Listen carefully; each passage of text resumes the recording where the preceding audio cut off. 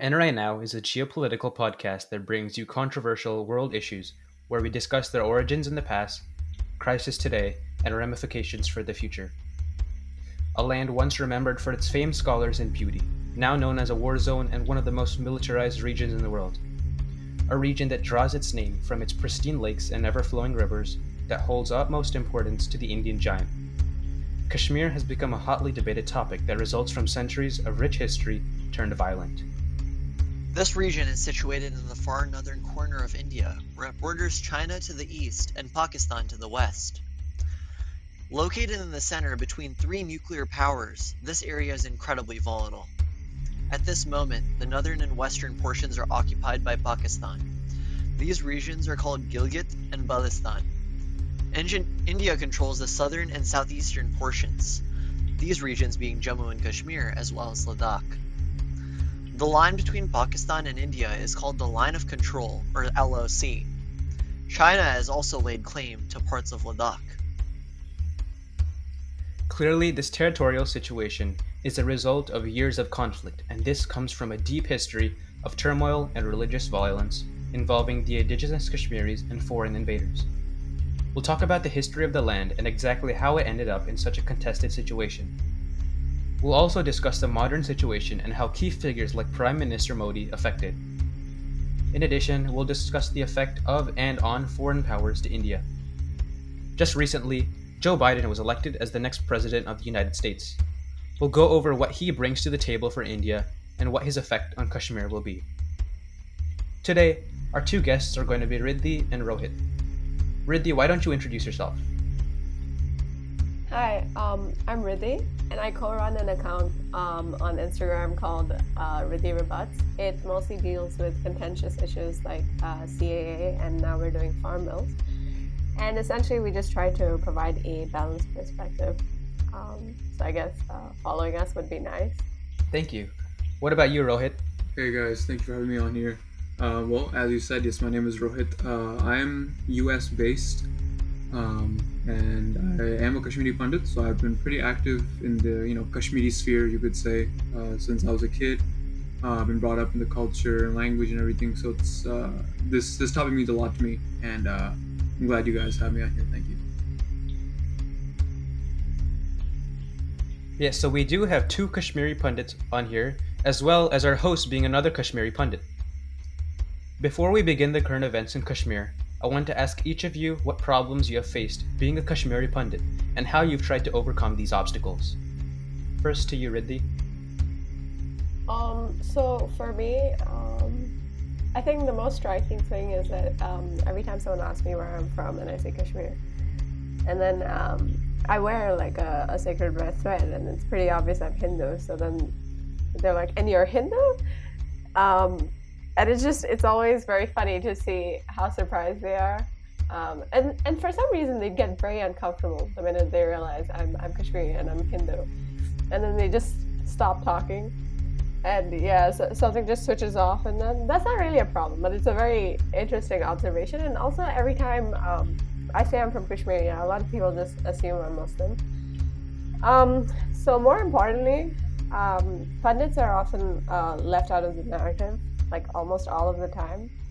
I'm called a settler colonial, even though I literally do not live there. Or rather, I was not allowed to live there. And when we try to highlight these issues, then we're deviating from the subject, or funnily enough, we are gaslighting Kashmiri Muslims.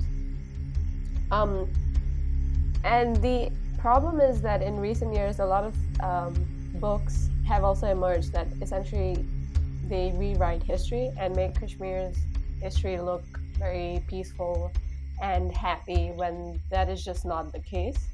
So for me, a lot of the time I will be interacting with Kashmiri Muslims who say that no, we were peacefully converted by Sufi saints and that's all that ever happened in Kashmir, and things like that. And then it becomes very hard to have a conversation with them because what they understand to be the history of Kashmir is entirely different. And then there's just this blockade and we really can't get through to them.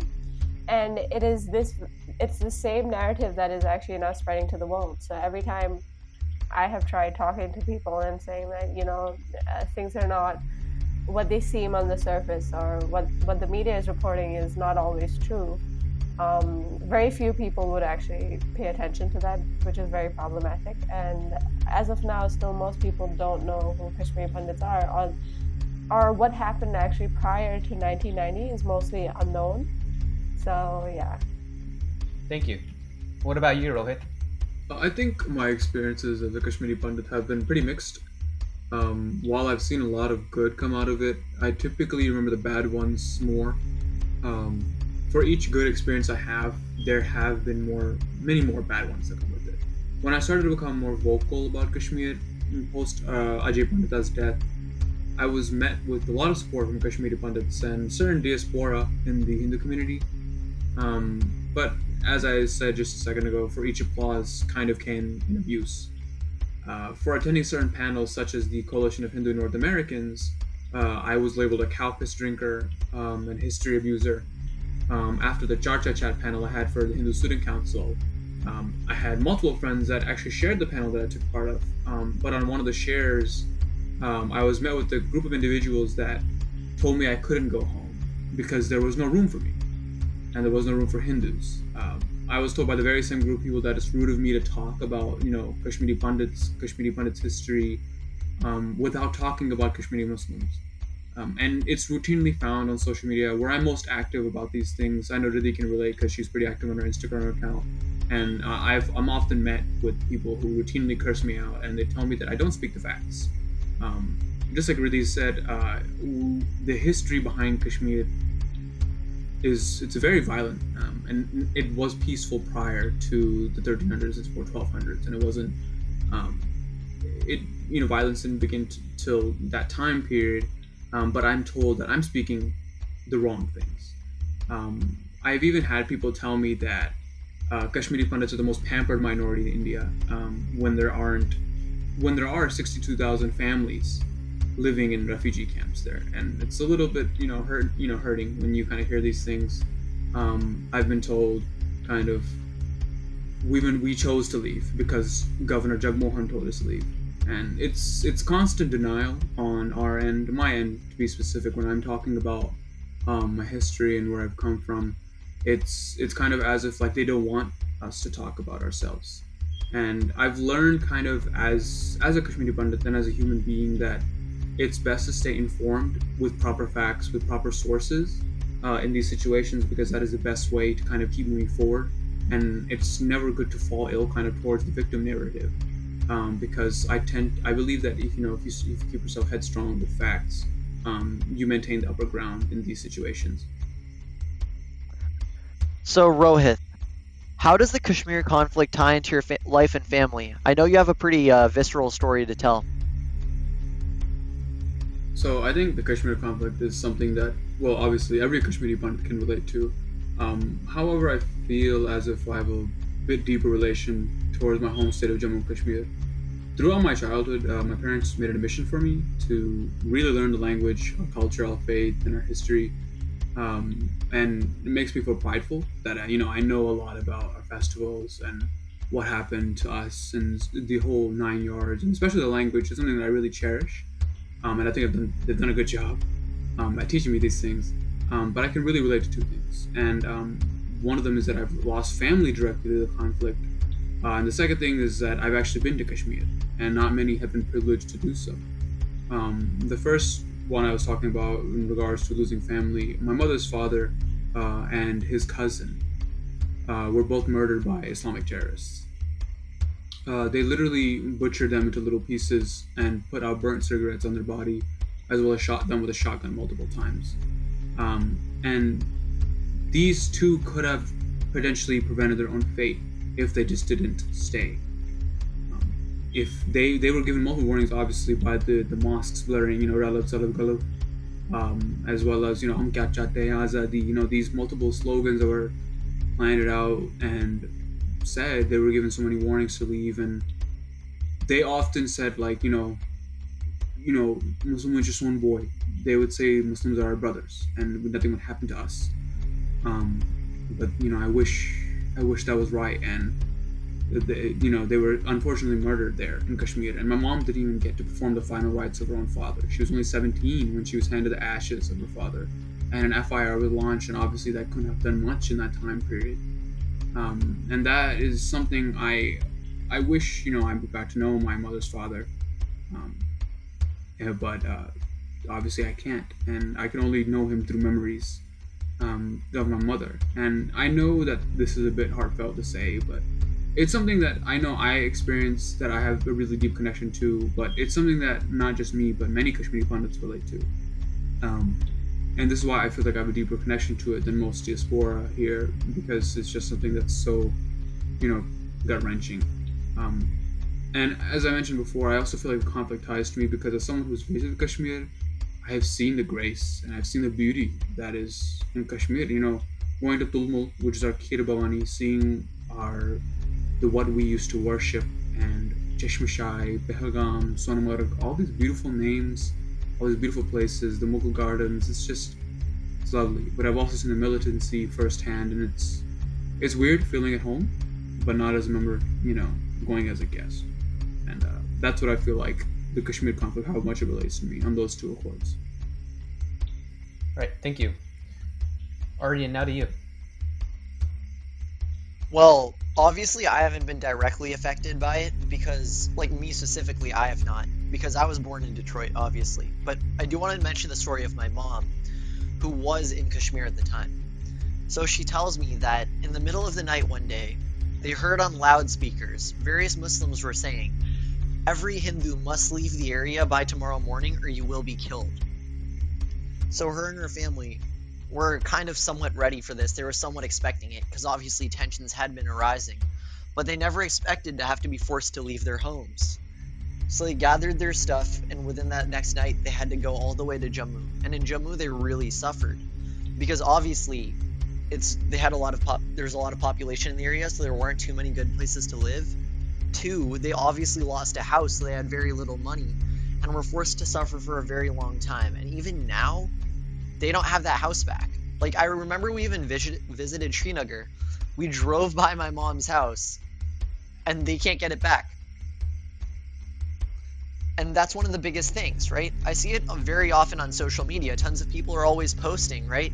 Oh, the people inside Kashmir, they should have the word of what to say, right? And many of them either want to be free or join Pakistan. But the matter of fact is what they're not asking is, what about the people that were kicked out of Kashmir in recent years? What about those people? What about the people who used to live in Kashmir but no longer live there? Once they start asking those questions and they start acting other people and really start to get to know those facts, I do believe that they will begin to understand truly the magnitude of this situation. And this occurred across Kashmir, not just Srinagar, or not just cities, not just mountains, everywhere. And with this, it's clear that Kashmir is a diverse land, stretching from the foothills of Jammu in the south to the hills of Kashmir to the mountains of Ladakh near the Indo-Chinese border, and it harbors a wealth of cultures and ethnicities. Throughout its history, Kashmir has remained in a state of flux and has been through several regimes of power. Initially, Kashmir was a hub of Hinduism and Buddhism, and remained a primarily Hindu and Buddhist state for 13 centuries, albeit it changed hands between kings and empires a few times. Kashmir's role as the crossroads between the Middle East and South Asia allowed it to become extremely prosperous and wealthy in terms of the economy and in terms of culture. It became a haven of several cultures all the way from Iran, Tibet, China, Afghanistan, Central Asia, and of course, India. Foreign invaders of Turkic-Mongol descent led an invasion into India and opened up the region to Islam, which spread deeper and deeper. This only grew worse as the Mughals took power, which came at the expense of millions of Hindus and Buddhists. Over the course of 700 years, Muslim leaders engaged in conversion and genocide of Hindus and Buddhists. Eventually, the Sikh Dogra kingdom took power and helped establish the Hindu population. Economic growth would boom under the Sikhs, and Kashmir became a major part of their revenue. Overall, Hindus began to regain their population. After the withdrawal of the British India was partitioned into India and Pakistan. The entire country was divided up in a matter of 5 weeks by a man who had never been to India in his entire life. Naturally, the borders were poorly planned, and it divided villages, roads, rivers, and families. Bordering states in these two new countries were given the choice to choose which country they would join. In Kashmir, this decision was in the hands of Maharaja Hari Singh. The Maharaja, or King of Kashmir, thought that he could remain independent if he stalled this decision. It's important to note that while Hari Singh was a Hindu, he ruled over a primarily Muslim demographic. And Kashmir was obviously not the only kingdom that had problems with integrating into Greater India, but in Kashmir, after independence, India comprised of 562 princely states, and in Kashmir specifically, it decided to remain independent. So while Kashmir was still stalling, Pakistan sent Pashtun tribesmen over the Kashmiri border in order to take Kashmir by force. Maharaj Hari Singh, now in the depths of war, implored India to help defend Kashmir against the Pakistani militia. In order to do so, India told the Maharaj that he would have to sign a treaty of accession that would grant Kashmiri lands to India. In exchange, India granted temporary special status to the new state of Jammu and Kashmir, granting it considerable autonomy, which would become to be known as Article 370. Today, the Kashmir region faces disagreements from both sides. In India, there is insurgency and terrorism, and that's sponsored by Pakistan, even though the nation denies it. In Pakistan, terrorism is also widespread. In addition, the populace faces a lack of government aid and infrastructure. It's clear that these tensions in Kashmir aren't a cause of the partition of British India. They've been a build-up over centuries. So Riddhi, when was the start and what is the cause of these religious clashes? So, like you said, these clashes were religious in nature. So, Kashmiris for many centuries were basically following a mix of Hindu philosophy, specifically Kashmiri Shaivism, Buddhism, and indigenous traditions. So, until the 14th century, the ruler of Kashmir typically followed the religion of the masses. Now, sometimes there was like a weird ruler who would burn one temple down, but their damage was very limited, and a kind and just ruler would replace that ruler pretty quickly. So now in the 14th century, something changes, and this was when a ruler converts to Islam, while the majority of the population is Hindu. Now, I'm going to go into this story because I think it's very interesting. So, in the 14th century, there was a man called Rinchen, who was a Ladakhi. He was a Ladakhi Buddhist, actually. And he was appointed as an administrator by the commander-in-chief, who was called Ramchandra. Now, Rinchen became very ambitious, and he killed Ramchandra and imprisoned his family. So, soon after this, he converted to Islam, and to gain public support, he would then marry Ramchandra's daughter, who Kashmiris famously know as Kota Rani. Now, meanwhile, there is this man called Shah Mir and his troop of soldiers, obviously Muslim dude, they had been given refuge in Kashmir. So they had claimed to be fleeing persecution somewhere else, and so the ruler of Kashmir had granted him refugee status. So Shamir was soon appointed to a high post once Rinchen ascended the throne, and about 3 years into his term, Rinchen was assassinated. Now, after Rinchen is assassinated, Kota Rani essentially becomes the ruler, and this is one of my favorite things about Kashmir's history, that we have a lot of female rulers who are actually in a position to do stuff. So when Kota Rani becomes the ruler, she makes some new appointments, like that of the prime minister. So a while into her term, Shamir claims to have fallen sick. Now, when the prime minister goes to visit him, Shamir kills him. For this act of aggression, Kota Rani wants to sentence Shamir to death. And now this is a turning point in history, because the courtiers, who were at the time mostly Kashmiri Pandits, said that no, we should not kill him because he's our guest. And I think a lot actually about what would have happened if Shamir had been killed, because things only went downhill from there. So soon after, this entire episode, another group called the Sayyids would come in, and they were, accepted because the ruler, which is Shamir, was Muslim.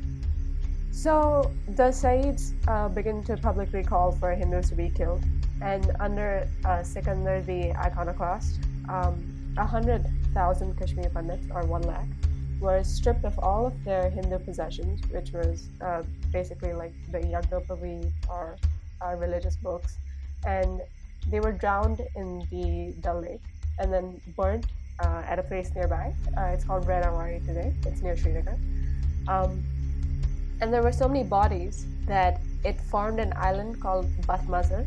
Bat Mazar is basically the graveyard of the Batas, which is Kashmiri Pandits, and it still exists today. So yeah, and there is a trend to every single genocide and exodus of Kashmiri Pandits that 3 things will always happen.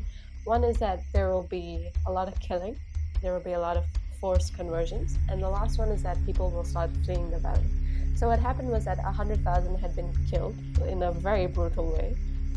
37,000 Kashmiri Pandits were forcibly converted, and it is a very popular Kashmir, like sort of a folklore / historical remembrance thing, that everyone fled except for 11 Kashmiri families. And so that entire episode was what I guess we could call the start of the religious clashes, and the cause would basically be radical ideology, which is intolerant to any other faith. Yeah. So one of the largest topics involving Kashmir is the Kashmiri Pandit exodus. Could you go over who are Kashmiri Pandits and their history in the valley? Yeah, so that would be exoduses. So the entrance of Kashmiri Pandits in the valley is actually surrounded by a lot of Hindu mythology. So it is said that there lived a demon in the valley, and Rishi Kashyap came in to basically kill this demon because the demon was harassing the tribes there. So once he did this, he invited the Saraswat Brahmins, who were, basically living nearby, to live within the valley.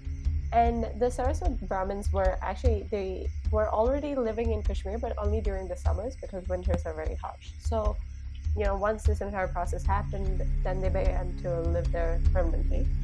Now, unlike a lot of things that have happened in countries like the U.S., this was not a case where the local indigenous people were killed or even for that reason colonized. So what happened was that the Brahmins, they mingled with the tribes living there, and they adopted their traditions to create a new culture. The Brahmins and the tribes also had a lot of intermarriages, and a lot of popular KP surnames today are actually tribal ones. So these 2 groups basically came together to form what we now know as Kashmiri Pandits. There are a lot of Kashmiri Pandit culture actually has a lot of interesting examples of these tribal traditions. For example, we have Ketsimavas, which is basically when we offer food to basically these sort of we're basically offering food to these tribal deities, sort of thing. It's sort of a tradition we have continued from the tribe itself. So things like that, we have a lot of them. A lot of places in Kashmir, actually, if you look at them, they have the suffix Nag, and Nag was actually one of the tribes there. So Veri Nag, and places like that. So yeah, it was a good integration of 2 different groups. But then things begin to change. Even like this was only the beginning. Most of Kashmiri Pandit history, maybe half of it almost, is full of a lot of bloodshed and violence. So prior to 1990, there were 6 mass genocides and exoduses of Kashmiri Pandits. And 1992, well, in my opinion, present day would be the last one. So what happened in 1990 was a build-up from 1989, and essentially tensions between radical Islamists and Kashmiri Pandits heightened on 19 January 1990, which is actually what Aryan was describing just now. So in the dead of the night, a message blared from the mosque, and this message was Raliv Zaliv Ya Galiv, which means convert, flee, or Galiv technically means burn to death, which I think is, a lot more scary than just saying die. And that was basically it for Kashmiri Pandits, because a lot of people had been killed in brutal, horrifying ways since August 1989, and people were terrified of what would happen. A lot of women actually jumped into River Vitasta and drowned to death because they didn't want to be raped. A lot of people actually already sort of had in mind some level of emergency plans, because this was really a gradual build-up from 1989. And there were just these awful messages that were being blared from mosques. There was one that it was like a chant. What do we want? We want Kashmir. How do we want it? We want it without Kashmir Pandits, but with Kashmir Pandit women, which was basically saying we will rape your woman. There's a very famous Kashmiri Pandit woman, Sananda Bishish. She's based in the U.S. She actually described how her I think it was her father or grandfather was basically prepared to kill her, because just like that's how terrifying things were. What Aryan described is that his house was taken over. My mom's family, actually, they were not very well to do, and then they had saved up a lot to buy like this new house, and what happened to it was that it was burned out. So a lot of houses were burned that night. People began to leave in like these makeshift, like these really bad carts and trucks, and there were a lot of people on the streets, saying these chants, and it was like all hell broke loose that day. Any sense of Kashmir was gone. There's this very popular, like a lot of Kashmiri Pandits are aware of this, that there was this man who was being hunted down by terrorists, and so his wife says to him, why don't you hide in a rice drum? So he does that. But now the neighbor, who is a Kashmiri Muslim woman, she's a very old woman. It's like, I don't see why she's interested in all of this. So she sees this. She sees the man hiding in the rice drum. And so the terrorists come into the house. They say, where is so-and-so? They can't find him, so they leave. But while they're leaving, the Kashmiri Muslim neighbor, she tells them that he's hiding in the rice drum. So the terrorists go near the rice drum, shoot him while he's still in the rice drum, and make the wife eat the raw rice with his blood in. So that was basically, that day was just like something got into people, and they just like God. Yeah, it was bad. And so that night, 300,000 Kashmiri Pandits fled, accompanied by some Sikhs and Christians, and that was the 300,000 was basically 99% of all Kashmiri Pandits. And now that most Kashmiri Pandits don't even live there anymore, the culture is effectively dying. I remember when I went to Kashmir, it was very surprising to be surrounded by people who speak the same language as me. It's like what I do a lot with my parents is that if I have something I want to say and I don't want other people to understand it, I'll speak in fragmented Kashmiri. And then I couldn't do that there. I was so surprised, like pleasantly surprised. And honestly, being surrounded like with people who actually speak the same language would have been a huge help in learning Kashmiri. But now most Kashmiris my age barely even know Kashmiri. I think Rohit is actually the most fluent young Kashmiri I know. So yeah, the future is looking quite bleak for us, but we're trying to change that. Thank you. I know all three of you are members of the Kashmiri Pundit diaspora. So, Riddhi, where are the pundits who fled Kashmir now living? So in Kashmir, the situation was that such that it's actually a very famous thing that Kashmiris would only spend on education.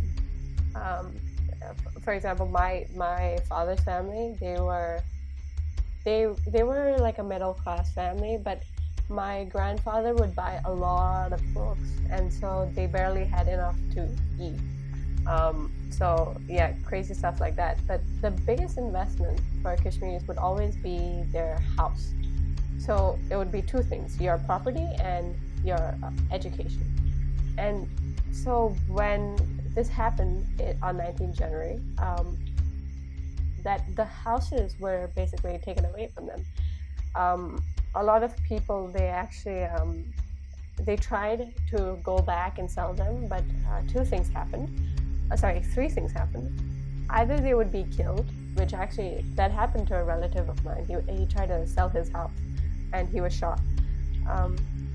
The second thing would be that you would find that your house has been burned or forcibly occupied, and well, they would just threaten you. There's basically no way you can sell it.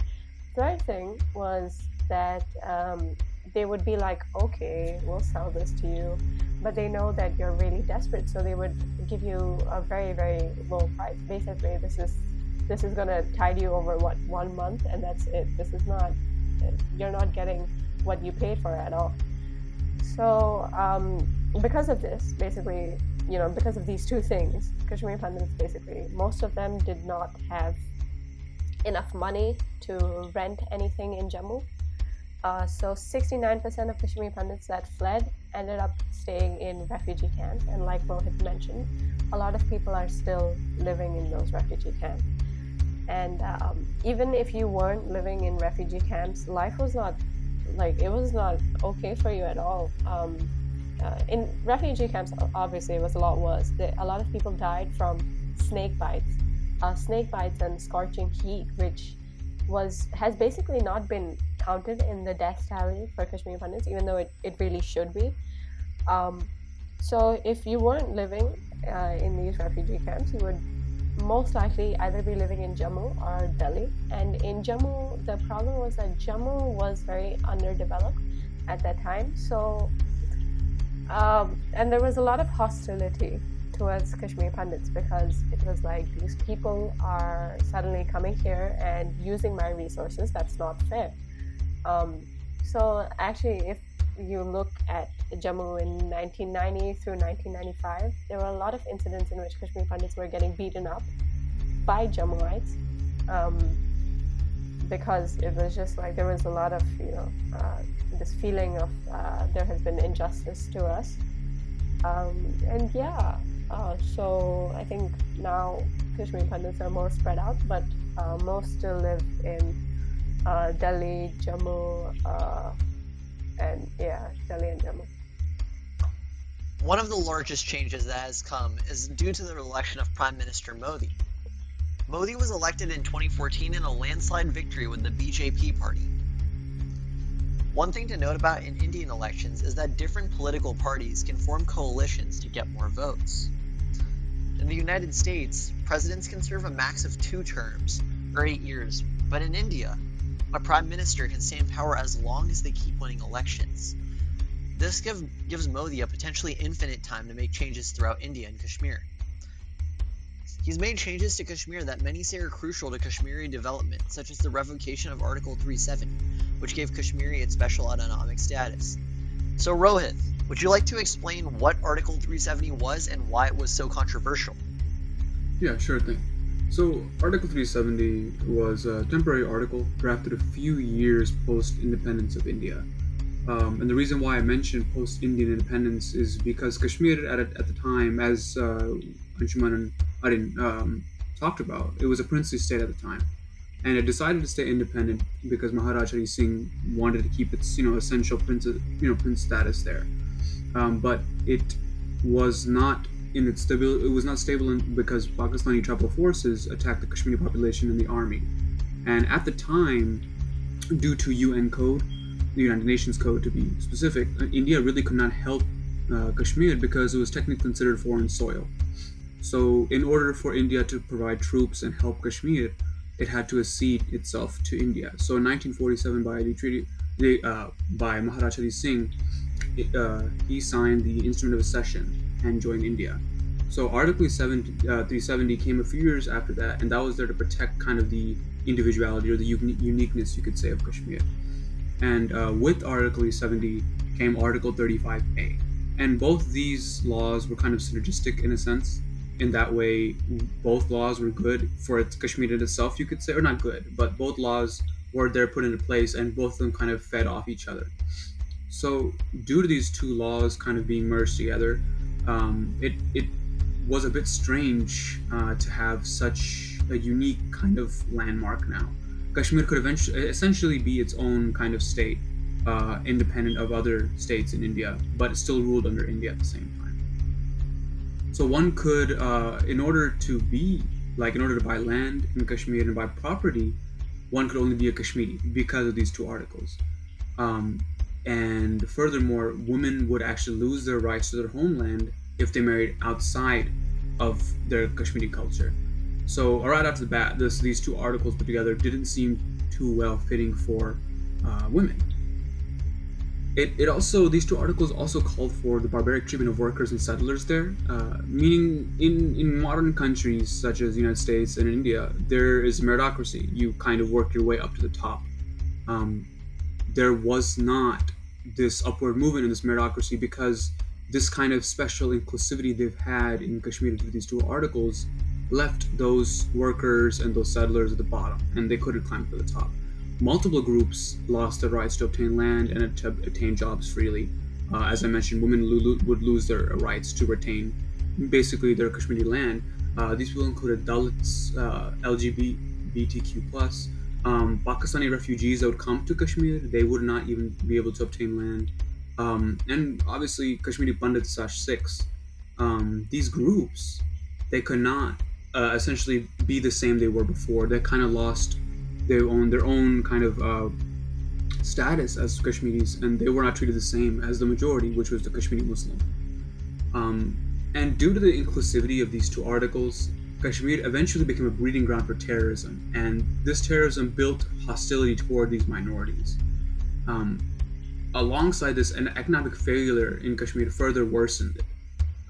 The revocation of 370 essentially, as I mentioned, it allows for a bigger expansion of Kashmir's industries and a bigger expansion of the probability of one working their way to the top and essentially kind of working their way in there. Furthermore, the revocation of 370, it allows for a drop in terrorism. There have been statistics shown this whole year since the 1-year anniversary of the revocation of 370, there's a 40% drop in recruitment into terrorist groups, which is a pretty good thing, I would say. And the only reason why it seems controversial that the Article 7 is removed is essentially because Kashmir loses its special status. As I mentioned, I understand that as a Kashmiri that my culture is unique, but one wouldn't lose their identity when merging into a bigger group. There are so many states in India, and you often say your culture matters more, and it's not something that you lose in that aspect. And another reason why it seemed controversial is because it's the only Muslim state in a Hindu country. So from the outside looking in, it does seem oppressive because why would someone remove an article in the only Muslim state? But once you dig deeper and you really look at the history behind it, why were these two articles put into place, and what happened to everyone else besides the Muslim majority, you really do see the issue with those articles. One thing to note, actually, in both articles, child marriage was legal during the construction of these articles. So by removing these articles, you're essentially helping people move up in the ladder. You're banning child marriage. You're helping people get their rights back, and this is something that is really progressive toward helping India and helping Kashmir as a whole. So you actually mentioned a lot of very good short-term changes, right? Like one of the biggest ones that's opening up Kashmir to things like businesses investing in Indian control. It's obviously going to result in a lot of internal changes, but how do you think this will affect India in the long term, and notably Kashmir in the long term? It's a really good point you asked, actually. So, to my extended knowledge, I know that Prime Minister Modi and hopefully other political parties follow suit. They tend to bring long-term development and stability to Kashmir. As I said before, it does seem shaky in the beginning because this country was only built in 1947, so it's still pretty young. But from what has been seen, Modi has been increasing the funding for road development and for business ventures in Kashmir. For example, a KFC was finally built in Kashmir, which is one of the first, if I'm not wrong, one of the first, or if the first, kind of outside markets brought into Kashmir. Kashmir can now, because of this newfound funding for development and for businesses, they can finally grow and expand its beauty. Because prior to, I would say, 1947, Kashmir's economy was kind of built on tourism and agriculture, and that solely cannot really, thrive. It cannot build a state, and with these long-term developments, minorities can now buy land again. They can apply for domicile citizenship in Kashmir. So I see that Kashmir is on its path to once finally go back to its heavenly status. It was actually once called heaven on earth. And with the roads being more built, the KFC being building up, even movie theaters are finally being reopened. These small little pockets that are kind of building up will eventually merge into something bigger. And I can see that Kashmir is moving back to its roots and being, a much more lively state.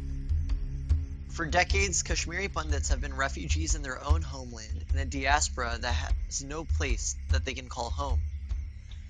Now, Modi's election has won enormous support from Kashmiri Hindus. Is it possible for them to return to Kashmir now, or do you think cultural differences will prevent that from occurring, Rohit?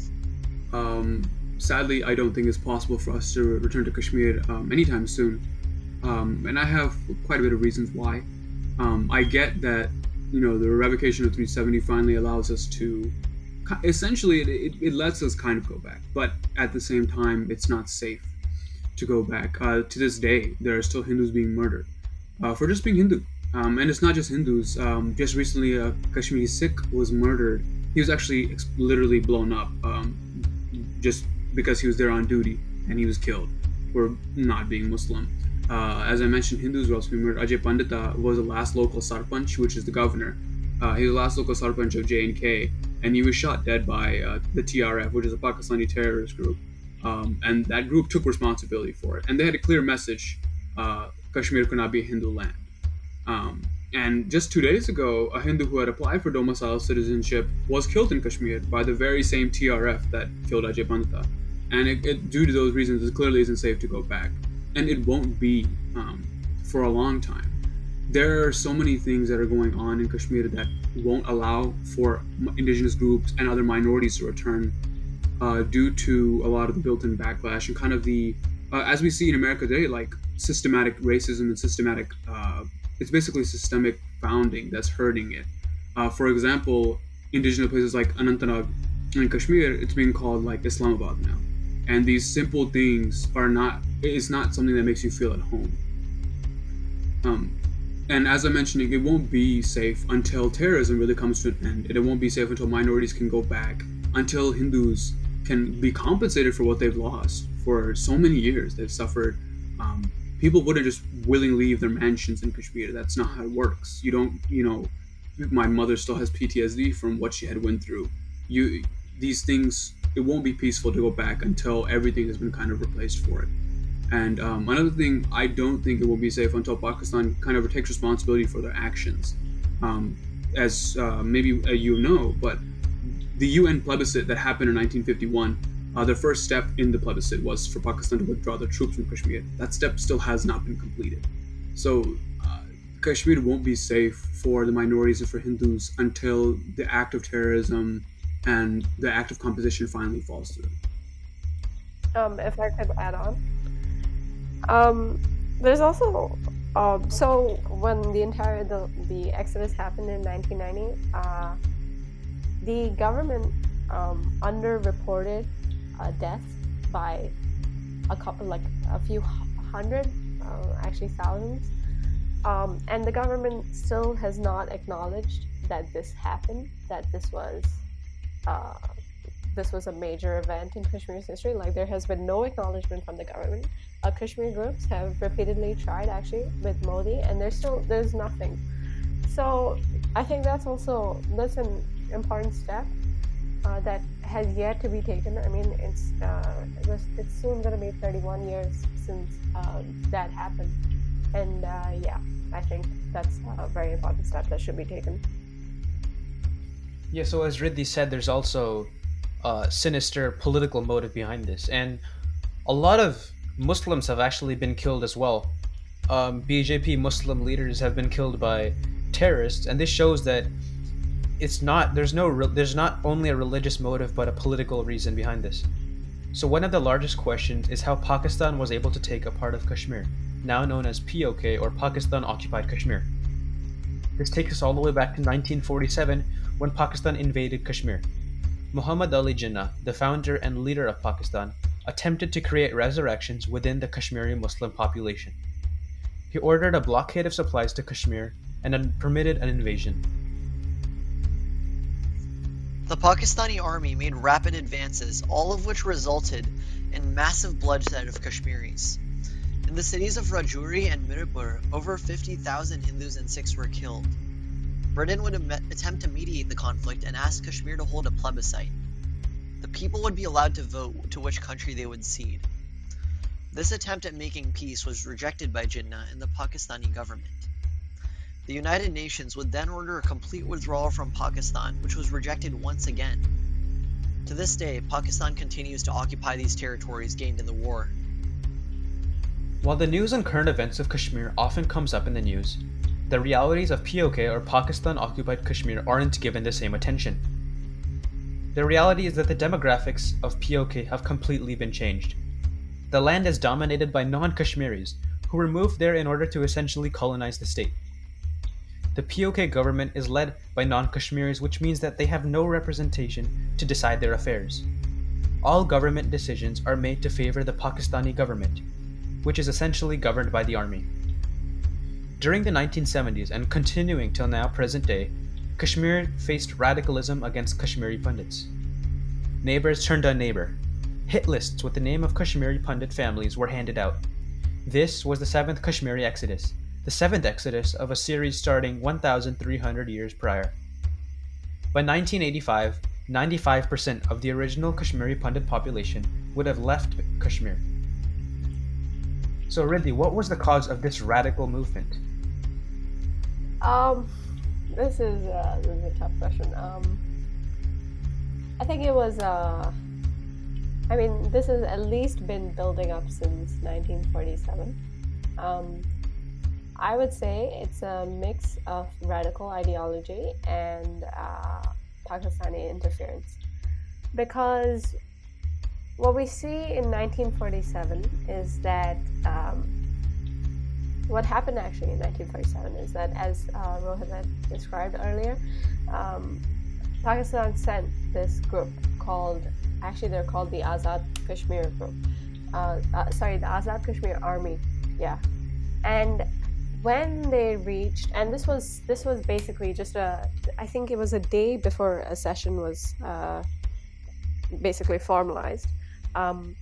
What had happened was that Hari Singh, he had basically fled Kashmir at this point because he knew this army was coming, and this army, once they reached, I think it was Uri, then Hari Singh got really worried because just a while before that they had been at Baramulla, where even if you ask today people in Baramulla, they will tell you that there was this massive gang rape, and it was a massacre basically. There's a very famous saying there that only 1/3 of the people survived. 1/3 of this very big town survived Azad Kashmir army. So because of this, Hari Singh got very worried, and I think that was the event that pushed him to sign the accession.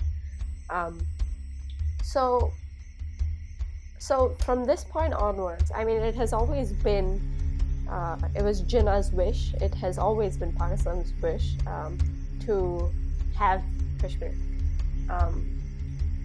So because of that, ever since 1947, they have been sending a lot of people, a lot of terrorists to Kashmir.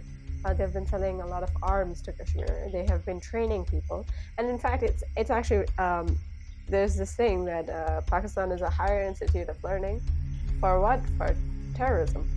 And like a lot of Kashmiri youths, even now, they cross over to Pakistan, learn how to commit these acts of terror, and then they come back and execute. So there was my point about Baramulla was that at that point, and actually even Sheikh Abdullah, they were very anti-Pakistan. It's well recorded that Sheikh Abdullah, he had rejected Pakistan multiple times. Like, this is not just a one-time incident. He had done it like many times, and Jinnah kept pursuing him, but he kept saying no. He said that I don't want to go with Pakistan, I want to go with India. And so this sentiment was actually because at that point Sheikh Abdullah was basically that guy that everyone wanted to go behind. All the Kashmir Muslims, most of them really liked Sheikh Abdullah. So at that point, especially after what happened at Baramulla, a lot of people were feeling very anti-Pakistan. And this is where I admire the ingenuity that has gone into Pakistan's efforts to basically brainwash people, because ever since then it has been a long-term campaign to tell people that push people into radicalization, that you're not free, you don't have rights, you need to we need to capture this land, you need to join an Islamic nation, these Hindus are gonna terrorize you, blah blah blah blah blah. And that was really like the cause of this radical movement, because so that was one facet of it. The other facet was also that there was a lot of sentiment against Dogra rule at that time, Hari Singh. It is said that he did not give Kashmir Muslims jobs. So that's why Sheikh Abdullah actually started the Quit Kashmir movement, which was basically asking Hari Singh to get the hell out. So these two things. So on one hand, they wanted the Hindu ruler to get out, and on the other hand, you have Pakistani terrorists explaining to you that why just the Hindu ruler? Why not get rid of the whole Hindu country? And so these two, I think, combined to form a very dangerous and radical movement. Yeah. So obviously that led to no shortage of volatility, and that's something that Kashmir is known for. In February 14th of 2019, a convoy of Indian soldiers was attacked by a suicide bomber. That resulted in 40 deaths. Similar attacks of smaller scale happen on a constant basis, and the Indian Army has been called to stop these attacks and restore peace to the valley. The Indian government has put a curfew in place to help soldiers, as well as several media and infrastructure regulations. These include things like power regulations, mandatory power outages, internet restrictions, and call blocking. In the media, these are often portrayed as oppressive, authoritarian, and some even call them fascist. But this is clearly not the case. So what are the purposes of this curfew, and what are the results of the Indian Army's intervention? Riddhi, what do you think about this?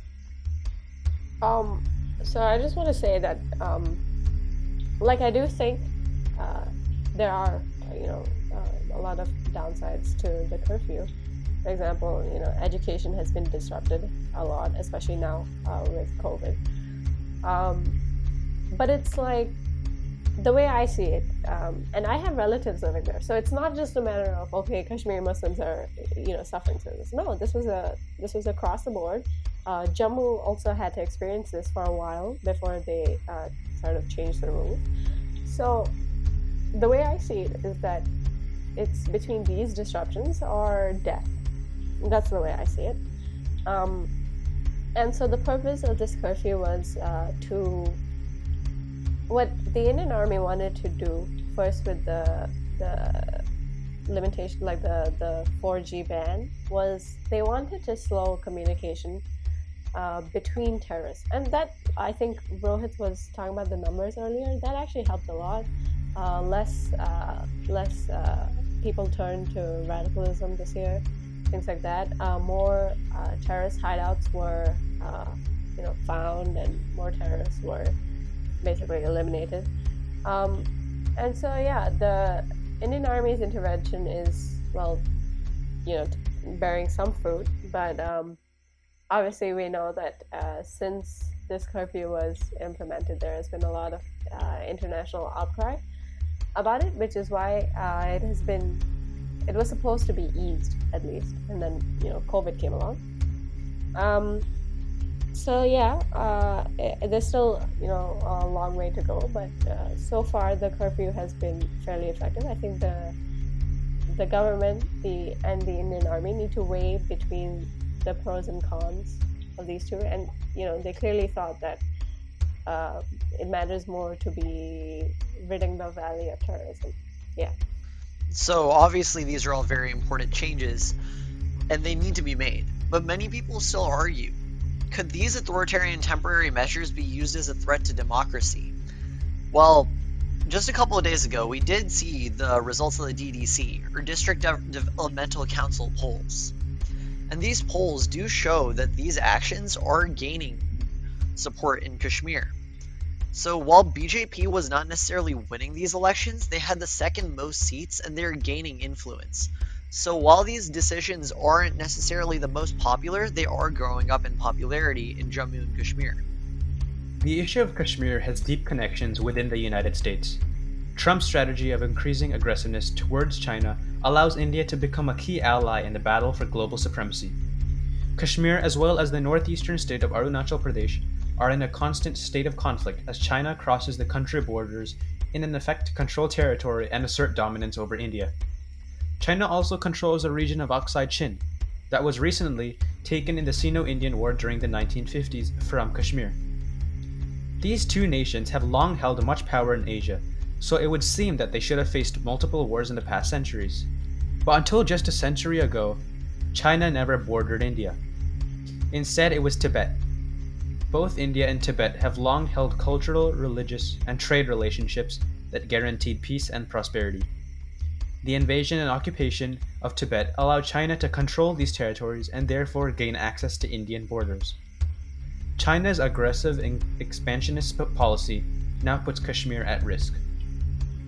So, India has several strategic advantages in this situation that it can use. It shares borders with China and has a formidable air force and army.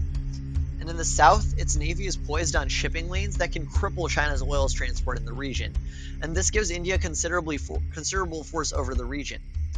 And these things are tactical advantages that could be potentially beneficial to the United States. Now, Biden's victory in the presidential elections has the possibility that this could all change.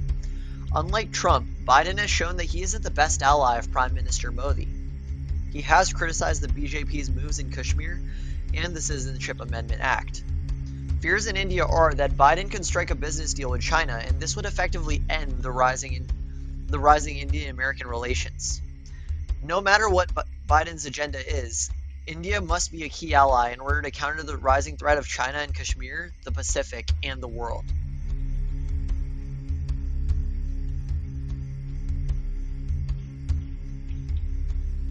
Before this episode comes to an end, I want to ask each of you what would be your dream vision of a Kashmir in the future. Riddhi, to you. So for me, like Rohit mentioned earlier, that Kashmir's economy was actually very dependent on tourism, and a lot of a lot of old Bollywood films, if you would actually look at them, are actually shot in Kashmir, and it's always very nice to watch them. So for me, what I've always envisioned is a sort of a return to that period.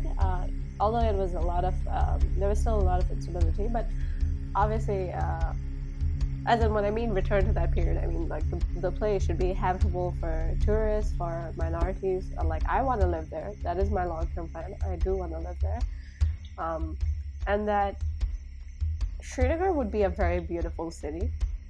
So I would wish that Srinagar would be developed to be sort of a metropolis, and it would just be gorgeous because it's within a valley, so you can see the mountains, the mountain range.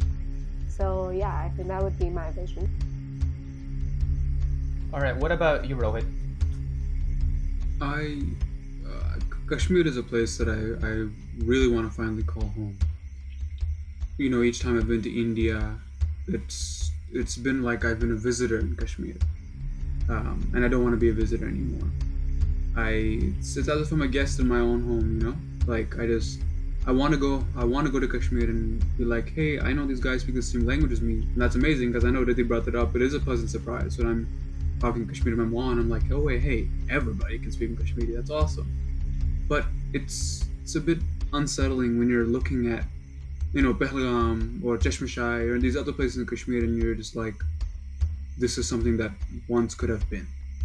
It's a bit eerie, and I want to go home, and I want to finally feel respected in Kashmir. I wish to live the life my parents did before the violence started. My dad would often tell me they would climb the mountains, they would run up, they would be really, you know, fit, they would really do what they wanted. They would swim the Dal Lake, and they would, you know, steal apples from the trees from their neighbors. And my mom would tell me that they had school rivalries, and just waking up in the morning and seeing the mountains in the front and the grass in the back, like, is that something, you know, that we all want to go? It's something that we all want to see, and I really do want to wish the life I want to live that life. And it's a bit shameful that, you know, me talking about what I want and me talking about who I am and who I was, it's seen insensitive toward the other groups, and it's not, you know, it's not okay. And I really want to kind of go back and see peace. I want to see Kashmir where it was thriving before. And I want to, before I end off, I want to say two things. The first thing is, please, to people who are listening to the podcast, please update yourself on current news and read the truth. Surface level reading is not going to help anybody. Please look past the New York Times headlines and, you know, actually read the article and try to fact check things. Riddhi has a great page full of sources that I really love reading, especially SAHF, the South Asian Heritage Forums, and KOA, the Kashmiri Overseas Association, as well as other articles such as like blogs.lock. They have really good articles about 370. And I know I'm getting a little off track here, but the one thing I want to end off with is, I know maybe a little cliche to end it off with a quote, but I want to end my part of the podcast with a quote my dad often repeats. And they tried to bury us, but they didn't know we were seeds. So to everybody, you know, let's keep fighting and let's keep standing for ourselves and for our rightful homeland. And I hope one day we can look back at Kashmir as something that's beautiful and something that could be.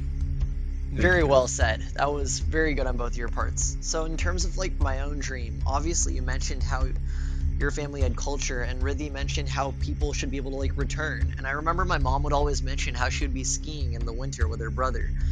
And she would always tell me the tales of that, and to think all these cultures of so many people living their lives have been completely destroyed as a result of this diaspora and all this genocide, which is what it is, frankly.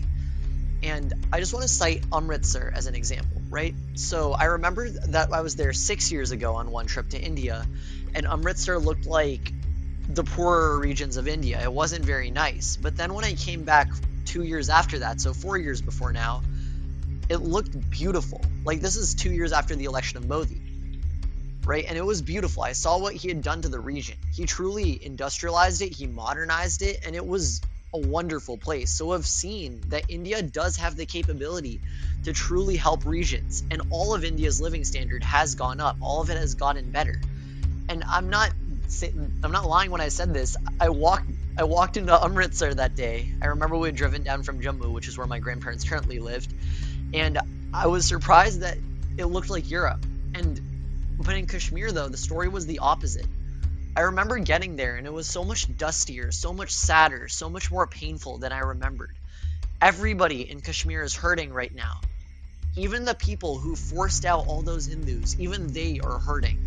And until serious political reform is brought and those people who are brought justice, notably the Kashmiri Pandits, until they can get their homes back, and as both of you mentioned, until they can have their homes back, nothing will truly change. And my vision for the future is ultimately, I want to see all the Kashmiri Pandits who are forced out. I want to see their families get their land back. I want to see the terrorism, all these cells completely defeated and destroyed. And I want to see true peace and true modernity brought to Kashmir, and while still preserving the beautiful culture that it holds. And I do believe that we can get there, and I believe that with these new policies and with the changes that are coming, if we all work hard enough, we can get to that bigger, brighter future. Anshuman, what are your views for the future? Well, I'm gonna be honest.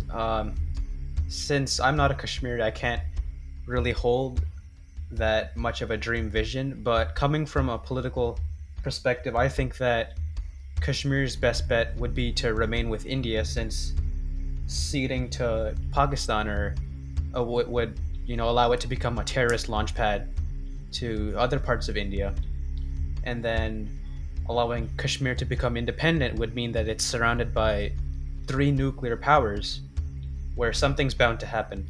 And so India is the one secular country out of these 3, and I think that's the best bet.